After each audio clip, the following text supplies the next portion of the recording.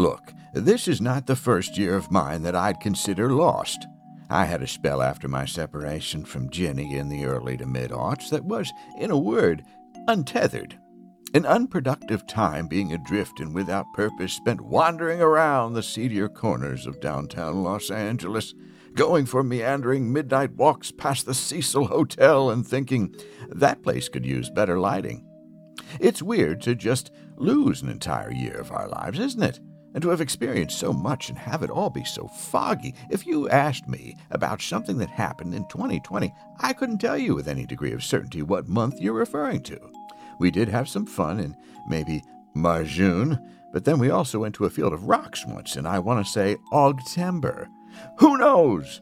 And now, as vaccines reach people and everyone's finally paying attention, we're just sort of slowly emerging, cicada-like, into the light once more, after all this time cocooned in the underground. And not unlike H.G. Wells's Time Traveler, we're going to get spat out in some world that looks like the one we knew, but one altered in some small and perhaps lasting ways. The people we encounter in this new now may be shorter. Many will stagger about like a fawn on its new legs, unable to adjust to life out from under a gravity blanket. Some will speak in a kind of hybrid English, having learned just enough of a few languages from the Duolingo app before abandoning the service midway through and resigning themselves to being hounded by an electric owl for the rest of their days. They'll definitely be hornier. And I bet none of us will be able to maintain eye contact for more than a few minutes without auto-scanning the area around each other for the Leave Meeting button. Bold new worlds, making it all count, putting our imaginations to work for good. That's just the kind of thing we're talking about this week, when we mark 1 year of the pandemic, by slipping through the glowing portal at the edge of our understanding that leads us to the Deep Night. Deep night with Dale.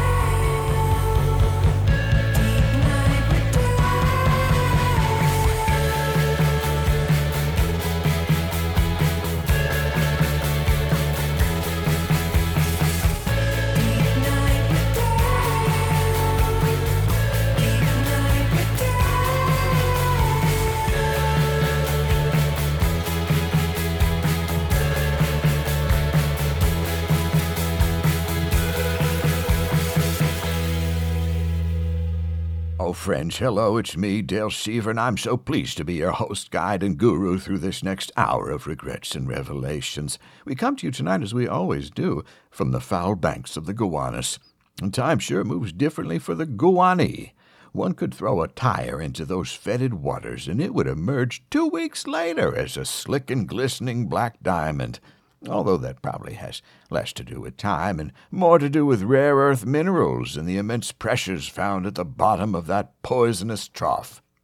I like thinking about transformative magic, and that's what originally drew me to the work of my guest tonight. I was so pleased that it could work to speak with writer, comedian, performer, and DJ Diallo Riddle. Now, you may know Diallo from his work on Comedy Central's South Side, or from his prolific time on Late Night with Jimmy Fallon, or perhaps you've watched and enjoyed the very funny program Sherman Showcase. Now, if you've not seen that show, seek it out. It will be well worth your time. And we talk about that show and some of its influences, along with a few other points of connection, so let's go to it. My conversation with Diallo Riddle.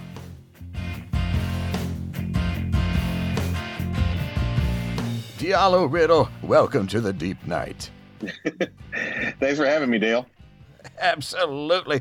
Thank you for joining me, and I bet our listeners will find this conversation very similar to the one between Oprah and Meghan Markle. I've got just as much to say about the Queen. Yeah, we're going to topple a monarchy tonight, aren't we? Speaking of that, have you been doing anything, or do you plan on doing anything, for marking 1 year since the pandemic began? I inadvertently marked it over the weekend. My wife and I are those people who stand in line and wait for extras at the end of the day.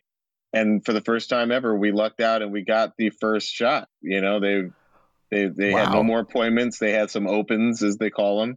And we were both able to get the first dose of the Pfizer. So almost a year to the day that we went into hiding in our house, we got the first shot. Now, I hope we didn't I hope we didn't jinx it by, we actually dined outside for the first time at a restaurant immediately after getting the vaccine, and found out a couple hours later that no, you should probably still go home and just go. But Yes. like we still had on masks and everything, so please don't at me, guys. We dined safely outside, and it does feel like the beginning of the end in a good way. Here's the good news for all those people looking for like some hardcore vaccine information. Once you get the first vaccine, they immediately schedule your follow-up. So you really feel like the end's in sight. And then I guess 2 weeks after the second vaccine, you're in the clear. Now, I will say that my sister, who's a healthcare worker, got the second vaccine and was pretty sick the next day. But she was only sick for the next day. And it was almost like someone had flipped the switch the following day, like she felt fine. But Right. yeah, I think we're getting towards the end here. I'm happy. I feel that way too, and I'm glad that you got the first dose and are on your path there to the second one. Tremendously, just a sense of relief, I think, is finally starting to settle in. Well, I'll ask you this, because I ask everyone who comes on this program, would you be interested in joining a commune that I've started here in Brooklyn? Which part of Brooklyn? Well, this is located in Carroll Gardens. Here's the only problem. We have to go to Chicago to shoot our Chicago show. If that wasn't the case, then I'm dying to see. I think it's the longest I've gone without seeing New York. I'm desperate to get back. My brother actually works for the Brooklyn public access station, BRIC. And so I'm dying to get back there and see him and the family. And shout out to Brooklyn because so many of my good friends live there. But I don't think I'm joining the commune just yet. Okay, well, the reason I was hoping that you'd at least consider it because you're a person with a deep and vast musical knowledge, and that's something we need. Yeah, because I'll send some records. Do you have a record player? Yes, I do. Okay. See, I'm not going to do a Spotify list or any of that nonsense. I'm going to send you some actual 180 gram records, and you'll have a good time. This sounds good. We have one lady that's learning the dulcimer, so it's a lot of Peter, Paul, and Mary around here. There's only so many times you can listen to Puff the Magic Dragon. You know what I mean? It's all dulcimers and sitars. I get it. Yes. But it brings up the real question here, Diallo, is where did that fluency in so many styles of music start for you? My father was a jazz record collector. He loved jazz, and our basement was filled with, I think at some point he had counted 3,000 plates, if you will, of jazz vinyl, which is funny because when I graduated from school, I became a DJ. And at one point I looked up and I had, I think, 10,000 because, it was my way of living. It was my way of supporting myself. So, I had to collect those, but Dad, just out of a love of music, was collecting it. I know for a fact the first record I ever bought was A Hard Day's Night. I bought it for $5 up at the corner record store, which used to be a thing in a lot of communities. There was a record store, and never forget one of my father's friends telling me, "You can't let him listen to that white music; he'll get the wrong rhythm." But Ringo Starr taught me. Ringo Starr and Animal from the Muppets taught me rhythm, and kids at school they didn't make fun of me, but they knew that I'd listen to some music that wasn't on the radio for, growing up in Atlanta, everything was V103 and it was R&B and soul. And some of the kids used to say, you're that kid who likes Elvis. And I was like, the Beatles, to them, it was just that they knew that I wasn't listening to whatever Teddy Pendergrass had put out that week. But I absorbed it all, growing up in the South, we had R&B on the radio. We had Miami bass and sort of Luther Campbell, Two Live Crew music at the parties, because that was really before Outkast and Goody Mob and other artists came along and sort of led the way on sort of the Southern renaissance of hip hop. And then, of course, I was still listening to the Beatles. By way of that, I got into some new wave records, and the first CD I ever bought was by the Pet Shop Boys. So I think that, for whatever reason, I was always open to anything where the drum was the primary instrument. I'll say to this day that my love is electronic music. to me, hip hop is electronic music because it's made with the same, programs, the same apps that dance music is made with. It's just a different BPM usually. So Right. it's my love of different types of music has been there basically since the beginning. Right. Wow. Well, I feel like for myself, I have a kind of retail music education, and I probably owe a great debt to the DJ at the local Kmart because there was a lot of time spent at the layaway counter. My mom loved that layaway counter. Whatever happened to layaway? Well, I guess we all got credit lines with credit cards, but yeah, layaway used to be serious. That was the thing. Yeah, if you wanted that that sweater, you could have it in 3 weeks. In 3 weeks. Oh, when I wear that sweater. Things are There's an honest way of living. We had a very honest way of living back then in terms of credit. Yes, yes we did. Well, it's interesting, though, that it seems like really the drums and the beats are such a key part of it because in comedy that translates very directly. There's so much that's about timing and rhythm that's in the comedy, and it's evident in many of the things that you've worked on. Well, two things I'll say right off the bat. Dave Chappelle and Questlove have always said that every comedian kind of wants to be a musician. Every musician kind of wants to be a comedian. Like the art forms are not very far apart. But in addition to that, it's so funny you bring up timing. I took my kids to a drive-in theater, COVID drive-in theater being popular out here these days. And we went to go see Pee-wee's Big Adventure. Yeah. And my kids were laughing at all the jokes, and I was like, man, Pee-wee's timing is impeccable because sometimes they didn't even understand the joke, but they understood that the joke had been said and that it was a good joke. And I'll give you an example. There's a part towards the end where, I hope some of your listeners have seen Pee-wee's Big Adventure, but there's a part at the end where the nun is arguing with the little kid over the bike, and Pee-wee's standing there disguised as another nun. And she says, "Oh, Rusty, you've been an inspiration to us all." And Pee-wee says, I'll start a paper route right now. And he takes the bike and he walks off. My kids bust up laughing. It's one of my favorite jokes from the thing, too. And then one of them said, "Dad, what's a paper route?" And I was like, oh, gosh, son, that's so funny you asked that. A paper route is how people used to get their newspapers. Somebody, usually a kid on a bike, would run around and on a bicycle, and he would just throw newspapers up to your door. And I saw my kids looking confused. And they were like, "What's a newspaper?" So they were 2 generations removed from the idea of a paper route, and yet they still knew that a great joke had been told just from the timing, just from Paul Rubin's impeccable timing, Phil Hartman and Paul Rubin's impeccable script, and Tim Burton's direction. And also, I got to say this because this goes back to music again. Danny Elfman's score to Pee-wee's Big Adventure. It's almost like Hamilton, the play. The music does not stop from the first shot. Like there are very few scenes with no music, and the music always heightens the emotion of the characters involved. It's just, I saw another movie. I'm not going to say what movie because I know some people involved in it, but I just saw a comedy movie over the weekend, and there was so much catalog / free library music in the background. And that always makes me feel like I'm watching a Lifetime movie or just a really cheesy and bad TV movie. And I'm like, none of my favorite movies have this ridiculously anonymous background music in any scene, in any scene. And I think that just goes to show that like the best directors and the best creators realize how important the music can be in terms of, it's just as important as the wardrobe and the setting in terms of placing the viewer in that scene. Right. And, you really have placed music in a primary role within the program Sherman Showcase.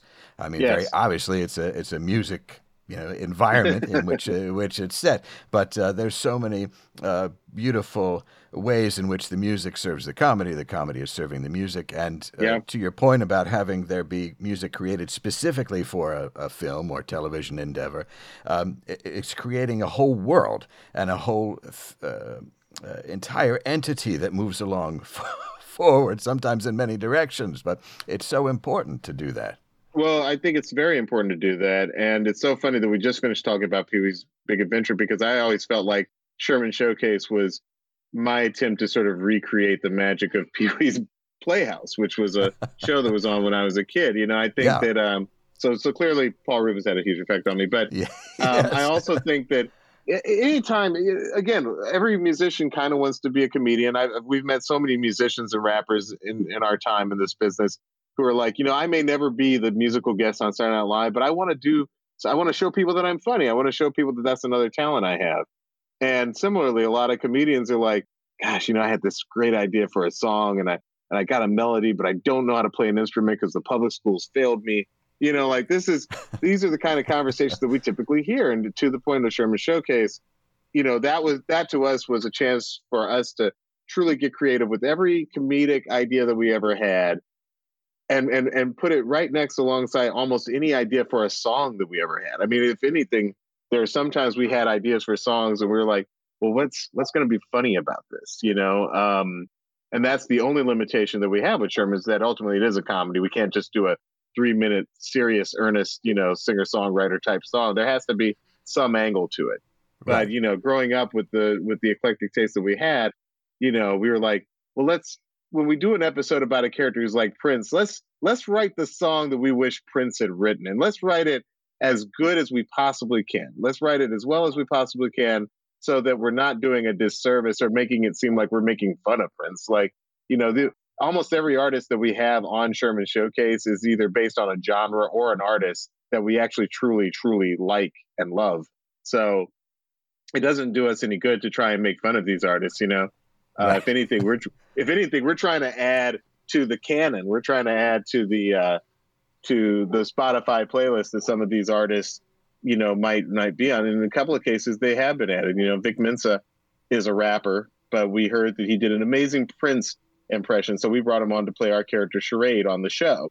Right. And Charade is a very Prince-esque character. And along the way, we came up with this great song along with one of our songwriting collaborators, Fonte Coleman. We gave it to Vic. He did a great job. Now, when you go to the Spotify playlist for Vic Mensa, our song pops up alongside some of his, more like edgy rap songs, even though our song sounds like a Prince song from 1987. So, thank you, algorithm. But yeah, we always wanted to make the songs really, really good. To us, it's not a funny song. To produce a bad song is like bad singing. Bad singing is never funny. Right. It's far funnier if you have a person who can actually singing well, but singing about something ridiculous is our theory. Right, and the reference has to be right on to the genre, to the thing that you're kind of making fun of. It has to actually be that thing, and then it's 100 times funnier. If I do a Desmond Decker song, it needs to sound like, oh man, is this Desmond Decker? It just has to be, Not unlike something like The Mighty Wind, where that music is actually really good. 100%. That's another great influence on us. We always say, there's certain things that had a great influence on. When I say we and us, I'm usually referring to both myself and my writing partner, Bashir Salahuddin.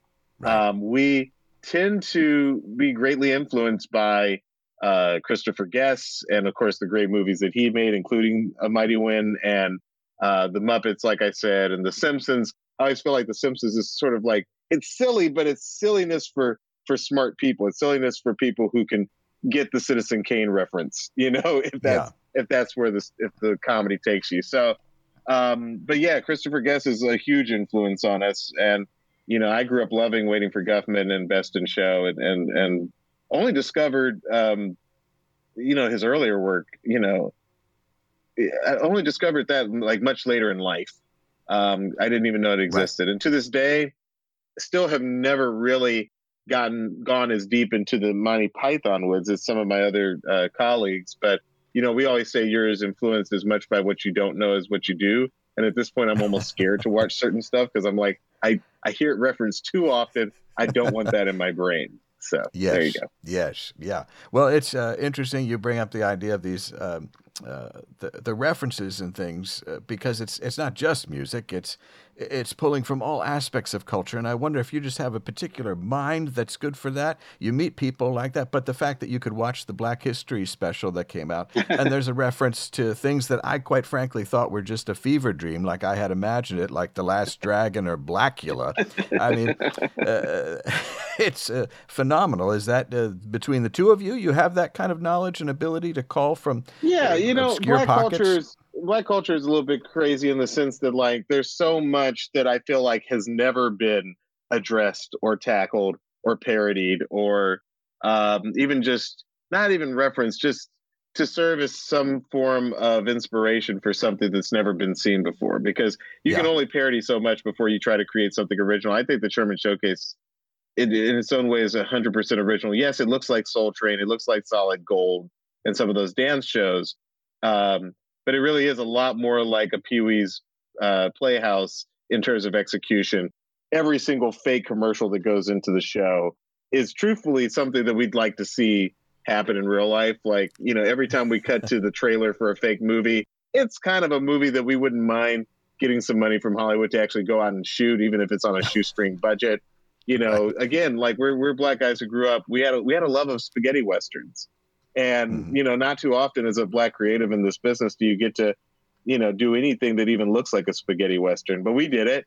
You know, we called it Black Guns, White Bandits, and it's one of my Right. favorite things in the regular season. But especially with that, especially with the Black History special, we wanted to make an episode of the show that was completely untethered, that could almost serve as an introduction to the world of Sherman Showcase, as much as it serves as, you know, as far as I know, the first ever half animated special dedicated strictly to Black History Month. And we even Right. threw in that part with the Roots because we were like, well, let's have something in there so that maybe one day school systems will actually show this during Black History Month. They'll have to edit out some things, obviously, but Yeah. you know, let's give them more than what I always consider sort of the Mount Rushmore of Black History Month, where it's all, you know, like George Washington Carver and Mary McLeod Bethune. Like, you know, you hear the same names, and these names only come up during Black History Month. Right. It's never like you're never walking around in September. It's like, but you know, I was thinking about the other day, George Washington Carver. You know, like that poor man. He only gets 1 month out of the year. It seems like. So we were like, let's just do something that makes us laugh. You know, we all come from big families. Pretty much all the writers on the show. And one thing when you grow up in a big family, regardless of whether you're black, white, Italian, whatever your ethnic group is, if you come up from a big family, Mormon, if you come up from a big family, I actually don't know if this is true about the Mormons. Maybe some of the Mormons can let me know. I feel like when you're sitting around that big table with 8 people that you all share a last name, everybody's trying to be the funniest person. So it's a little bit of a competition, and you're jumping in and you're stepping over people and you're interrupting people, talking over people. You know, that's a little bit how I feel like Sherman's comes to be, because on the one hand, we'll be talking about things as diverse as old black, you know, black themed after school specials. But then, you know, you turn around and you're talking about, oh, isn't dance hall kind of like a funny, you know, there's something funny about dance hall music. You know, let's do something with that. It's really just a riffing and flowing conversation with a lot of improvised twists and turns that we eventually try to distill down into a script and then shoot.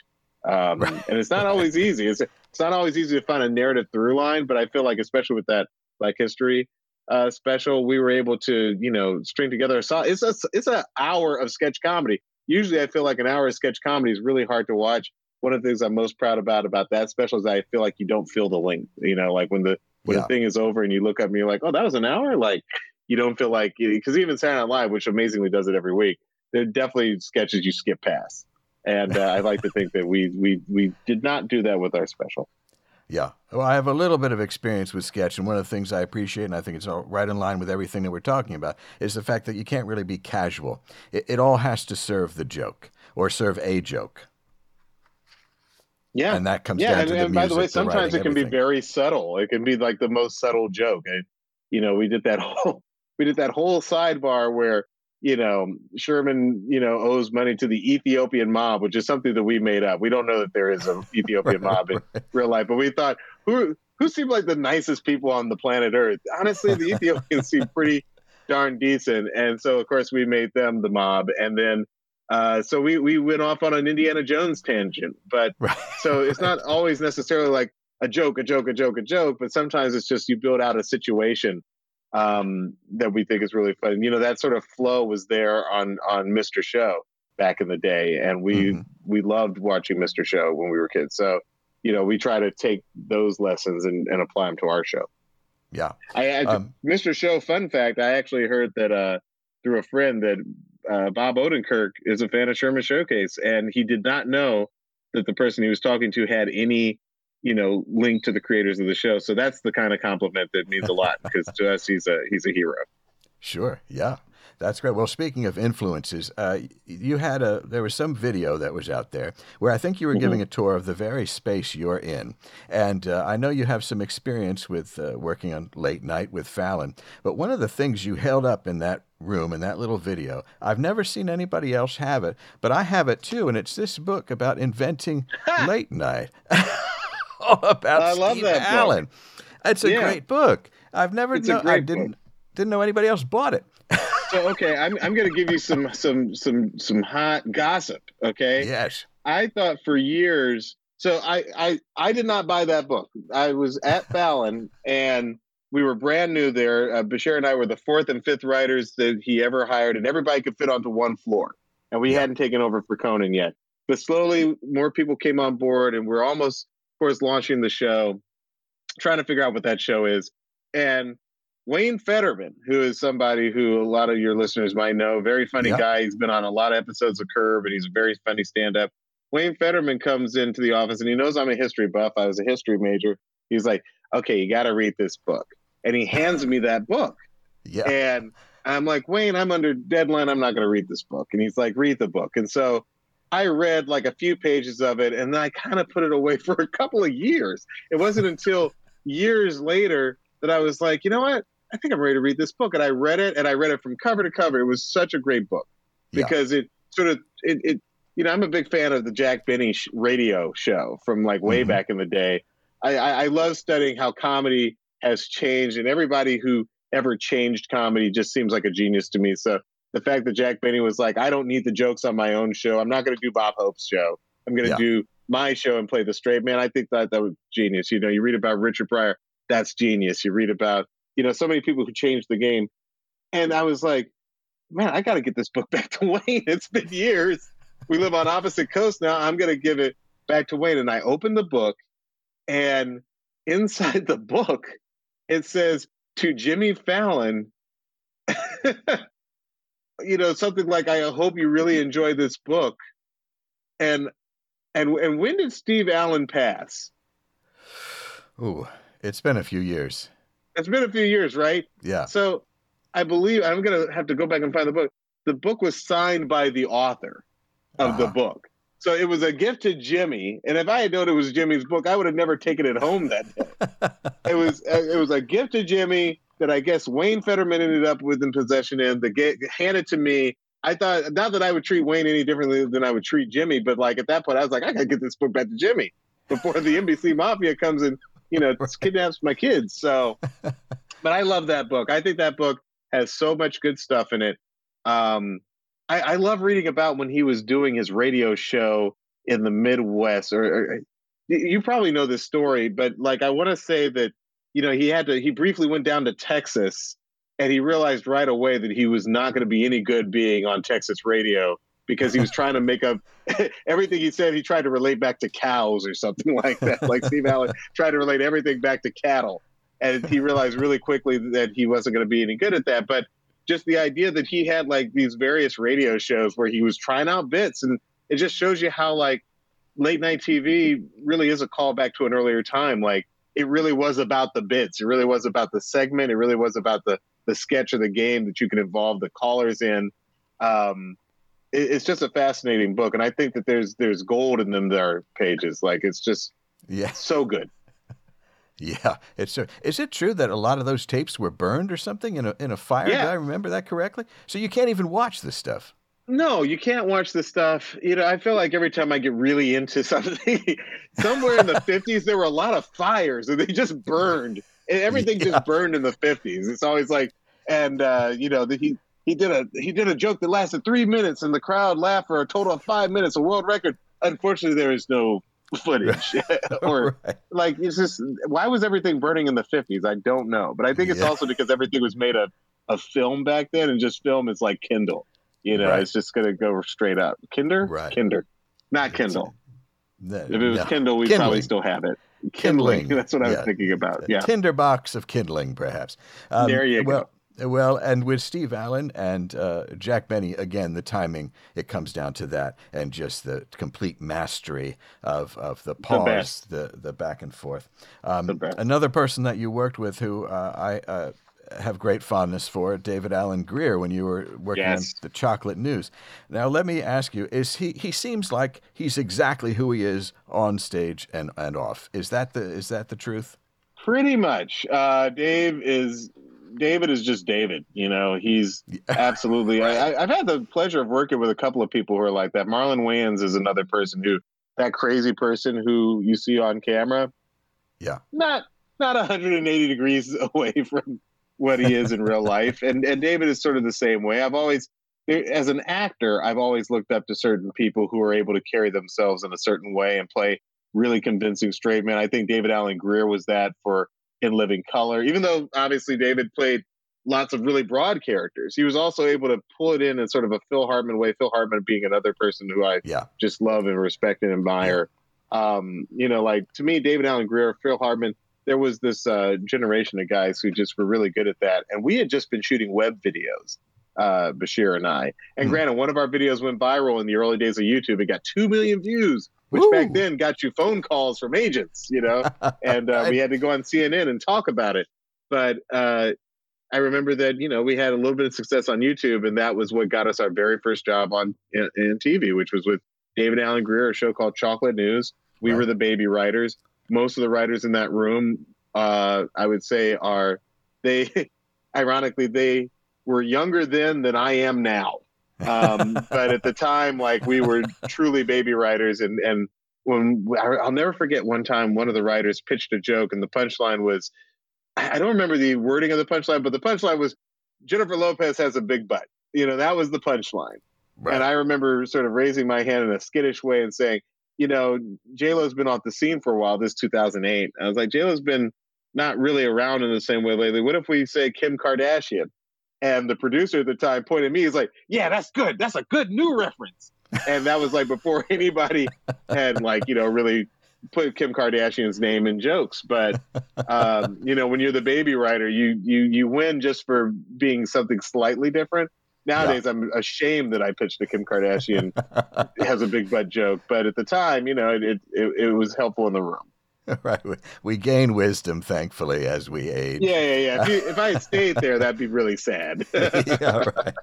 Well, I was thinking today how much I love David in Amazon Women on the Moon. So good, right? So good. I mean, like, David has done movies that if you go back and watch Amazon Women on the Moon, which truthfully as a kid, I always tried to sneak in viewings of it because it just sounded like something that I wasn't supposed to watch, right? Like it just, and I think there is a pair of bare breasts that I probably went looking for as a young boy. But yes, between that movie and Kentucky Fried, the movie, the Kentucky Fried movie, these were the only way that you could get sketch comedy back then, unless you were watching Saturday Night Live week to week. So right. David Allen Greer, I think he's a national treasure. Yeah, well, you'll get no argument from me. Now, knowing that we were going to talk, I actually went back and because I had watched Sherman's and I watched Southside too, which is terrific. Thank you so much. I had gone back and called up a couple of the Solid Gold episodes on YouTube, which. I watched it a little bit as a young person, and I remembered it, Marilyn McCoo and whatever else, the puppet. But, boy, it's a slight show, isn't it? There's not a lot to it. It's a slight what? A slight show. It's a slight show. And you know what? It's we took a little thing from that. We saw an episode, that was just probably posted on YouTube or something like that, where for every dancer, they were like, she's 5'2", 100 pounds, and she really likes baseball. Here's Cheryl. And we were just like, that's not appropriate. Like, that was okay. Like, give this woman's information out like that. So that's why in season 1 of Sherman Showcase, we always have spotlight on the dancers, where we give you a bunch of, inappropriate or, fake facts about each dancer strictly because of Solid Gold. We couldn't believe that was ever really acceptable. We'll be like, here's Ciara. She's into the New England Patriots and she lives at 1132. She likes taking long walks at night by herself. Like Right, we were right. just like, what's the worst information you could give about people? Well, and people had to latch onto the dancers because nothing else was going on in the show. There was nothing going. Dion, she looks surprised to be there every time she's there. There was a lot of fouettes and a lot of like spins and twirls back then. Like, Yeah, guys and girls alike. Like, it was just like, we got to hit them with some razzmatazz. Do a twirl. Um, exactly. And it's huge. It's shot in like a hangar. It's huge. There's multiple levels and everything. Anyway, yeah, I know for a it's a, fact Soul Train was shot on the Paramount lot for decades. And I want to say Solid Gold. It's not entirely impossible that it was shot in a Santa Monica hangar. Like the Santa Monica airport, definitely those hangars were used as sound stages. I want to say maybe now and then. yeah. So who knows? Well, I also love the sci-fi elements that you bring into Sherman's, and watching Soul Train. I mean, that train is a space train, so it makes sense, right? Right, that you would bring that in. I love We are those big elements. sci-fi nerds. We're big sci-fi nerds, and again, it's about working in genre that as a black content creator, you don't always get to work in. Like we wanted to do something with sci-fi. Like I said, we wanted to do something with cowboys. The Right. film noir segment that we shot, I worked with our director Matt Piedmont, who's a brilliant man, to try and pull in everything that I ever wanted to try, growing up loving Double Indemnity and Kiss of Death.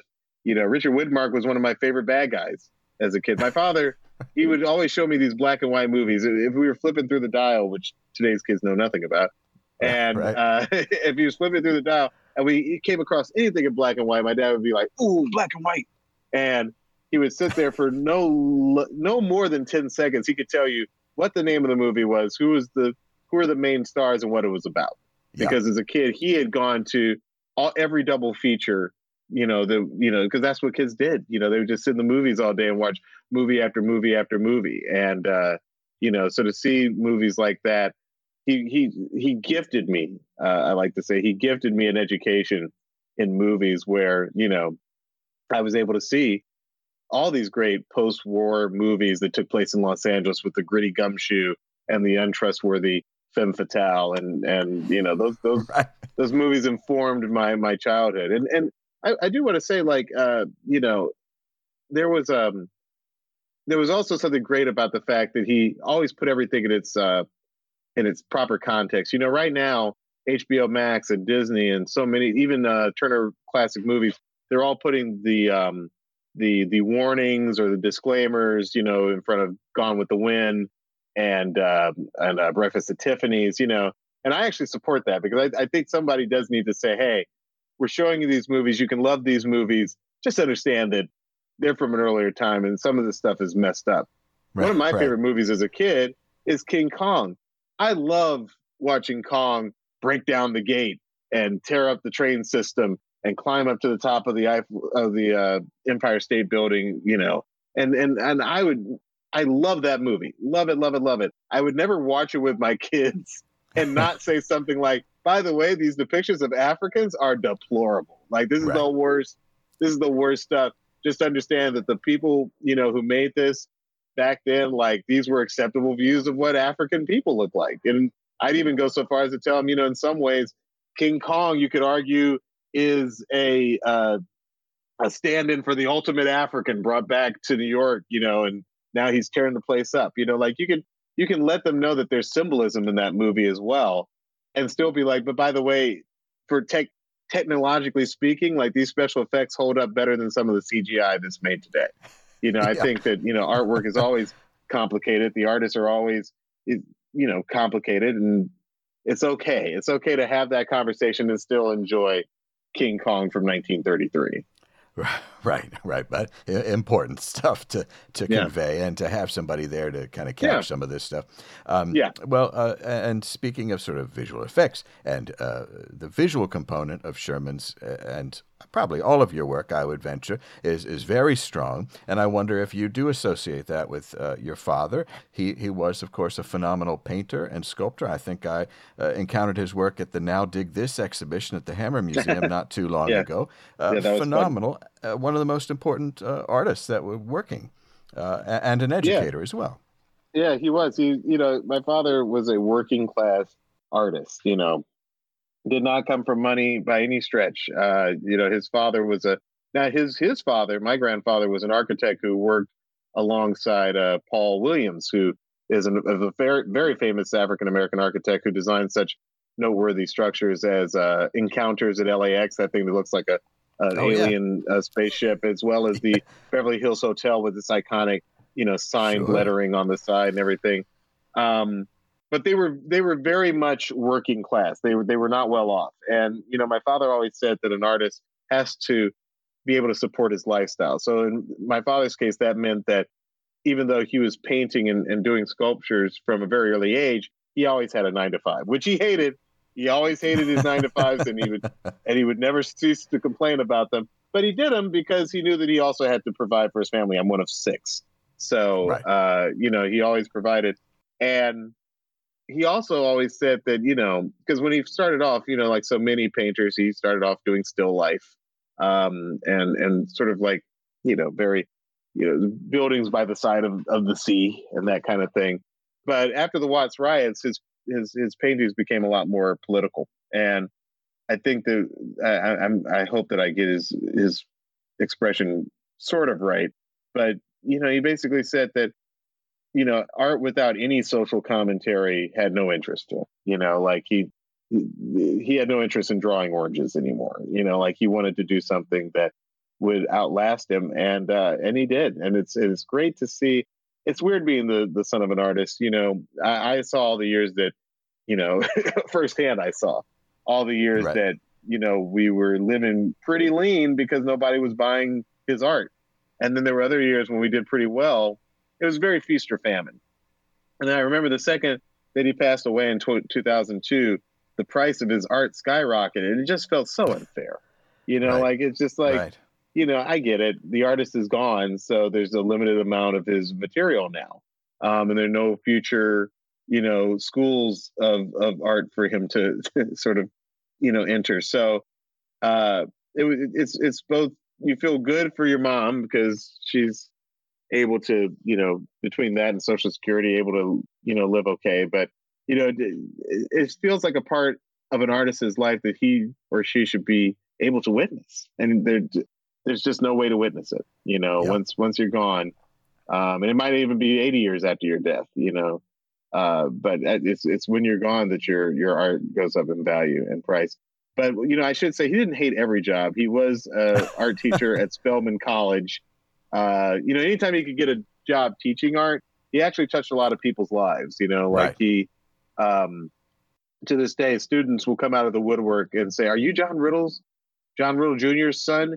He changed my life. I was about to drop out of high school, and the fact that he taught me how to express myself through art, you know, brought me back from the edge. And sometimes it's even more like, like I was suicidal, or I was going through, some stuff mentally, and the art saved my life. So he touched a lot of people's lives at Spelman. He was actually he taught art at Beverly Hills High.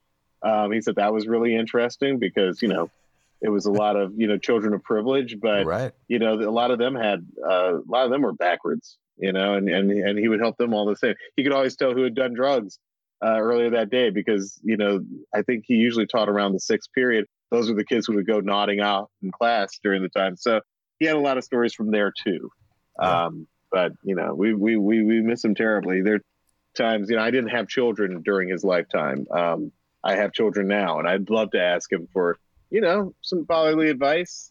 Sure. Yeah, Yeah. there you go. Well, it is wonderful, though, that he lives on and his words live on through Yeah, what you're doing. And to marry the artistic output with a social impact certainly seems to be part of all of the things that you're involved with. So, I think he'd be you, pretty proud of the work that we've done. Even at Fallon, like where it was NBC and it was also Jimmy's personal taste, like we didn't do a lot of politics during the Obama years. There was a sort of sense that like, okay, I'd go so far as to say until the last administration, like most people sort of felt like, you would check in on stuff, but it wasn't like a day-to-day obsession. right. But to that point, like even at a place like Fallon, my writing partner and I wrote Slow Jam the News, which was, a pretty political, newsy, current affairs sort of thing to write. And we had to straddle that fence of what NBC felt comfortable doing, what our host felt comfortable doing, while also trying to deliver, something edgy enough that would get people's attention, because you can't be completely milquetoast. Sure. And then also you have the Roots there as the backup band, and you want to write something that they'll respect. And I think that we did a good job, and I think that's how we were able to get Barack Obama to slow jam the news with us. And we left shortly after Obama did slow jam the news. I know that after we left, they did slow jam the news a couple of times with Chris Christie, and I was so thankful I didn't have to be there for the Chris Christie editions, because I don't know what I would have written. I got out of there while the getting was good. Right. I think so. Well, I really appreciate you taking some time today, Diallo. This has been just fantastic, and I'm such a fan of all of the things that you're working on. It's really great. I've got the playlist going for Sherman's, and you got another season of that coming up? We got another season coming. Hey, can I ask you a question? So when you say you have the Sherman's playlist going, is that on Spotify? Yes, I have it on the SoundCloud SoundCloud was where I first encountered it, but I usually listen to it on Spotify most of all. Well, let me tell you this. To anybody, feel free to check out that Spotify playlist. Starting next month, we will be updating it on a monthly schedule, so you won't get all the same songs for a year. We'll be updating it with new music that influences us, and new music from collaborators that we'll be working with for music on season 2. Oh, that's so great. It'll be a sort of a living community of music fans, and we're going to put all the music that we're into, whether it's like 60s jazz, 70s funk, brand new electronic music from around the world, and that includes the UK and Africa. So yeah, music from all over the Commonwealth. You see how I brought it back to Meghan and Harry? Music from all around the Commonwealth. I don't know what I'm doing here. That's terrific. And you're also doing DJ sessions and things too, right? Yeah. We were doing it every Friday. That got to be a little exhausting. It's a lot. But if I may, if you follow me at all on social media, I'm on Instagram. It's just at Diallo, 6 letters, DIALLO. If you follow me there, I'll always let you know when I get on Twitch and on Zoom to play some of the music that we are loving right now. When Daft Punk recently broke up, people who know me know that Daft Punk was one of my very first loves in electronic music. We did a 3-hour set for that. I think that's still posted on Twitch. You can get a sense of what we do and how we do it. We usually do music around a theme. I think the next theme we might do, ironically, is that there's a lot of really interesting and cool UK hip hop and R&B right now. We're in the middle of a wave. It sounds a little bit like the stuff that we have here in America, but the accents are completely different. Some of what they're talking about can be different. It's greatly influenced by Africa and the Caribbean, and it's just some really good music. So we were thinking that at some point, maybe in the next month or so, we'll do a Twitch, usually on Friday nights, a Twitch like that. If we're still in any sort of quarantine or lockdown, you can put it on in the background while you do dishes or dance in your living room. So it'll be a lot of fun. Absolutely. I love discovering new music, and I love having a new way to do it. I miss flicking through the stacks based on the recommendations. I miss that smell. Yeah. I miss that smell, that sort of newsprinty smell off the records. Exactly. But terrific. We'll look for that and everything else. Diallo, this has been terrific. Thank you so much. Thank you so much for having me. All right. Oh, wonderful. I'm so glad Diallo could join us, and for all of his work. It's just great fun. I hope you'll tune in to what he's putting out there. For us, we have a couple of real big shows coming up as well, so I hope you've subscribed or followed so you don't miss an episode. We made it through 1 year. Certainly changed, and let's hope for the better. But I know some have suffered greatly, and our hearts go out to you from here in the deep night. We're thinking of all of you and remain focused on the idea that although this night is ending, a bright new day is just ahead. Deep Night with Dale is produced and performed by James Bewley. Season theme song by Miriam Cadus of Space Moth. Season podcast icon by Philippa Beleza. Incidental music heard throughout the program by the talented roster at Howler Hills Farm in Ohio. Remember to rate and review the program on Apple Podcasts or tune in and stream the show on Spotify, SoundCloud, Pandora, or Stitcher, wherever you find fine audio content. To see any of our live shows or other short videos, visit our YouTube channel, youtube.com/Dale Radio, and follow us on Instagram at Dale Seaver is the handle. Thanks again for listening, and remember this season to keep your portals open and at a safe distance.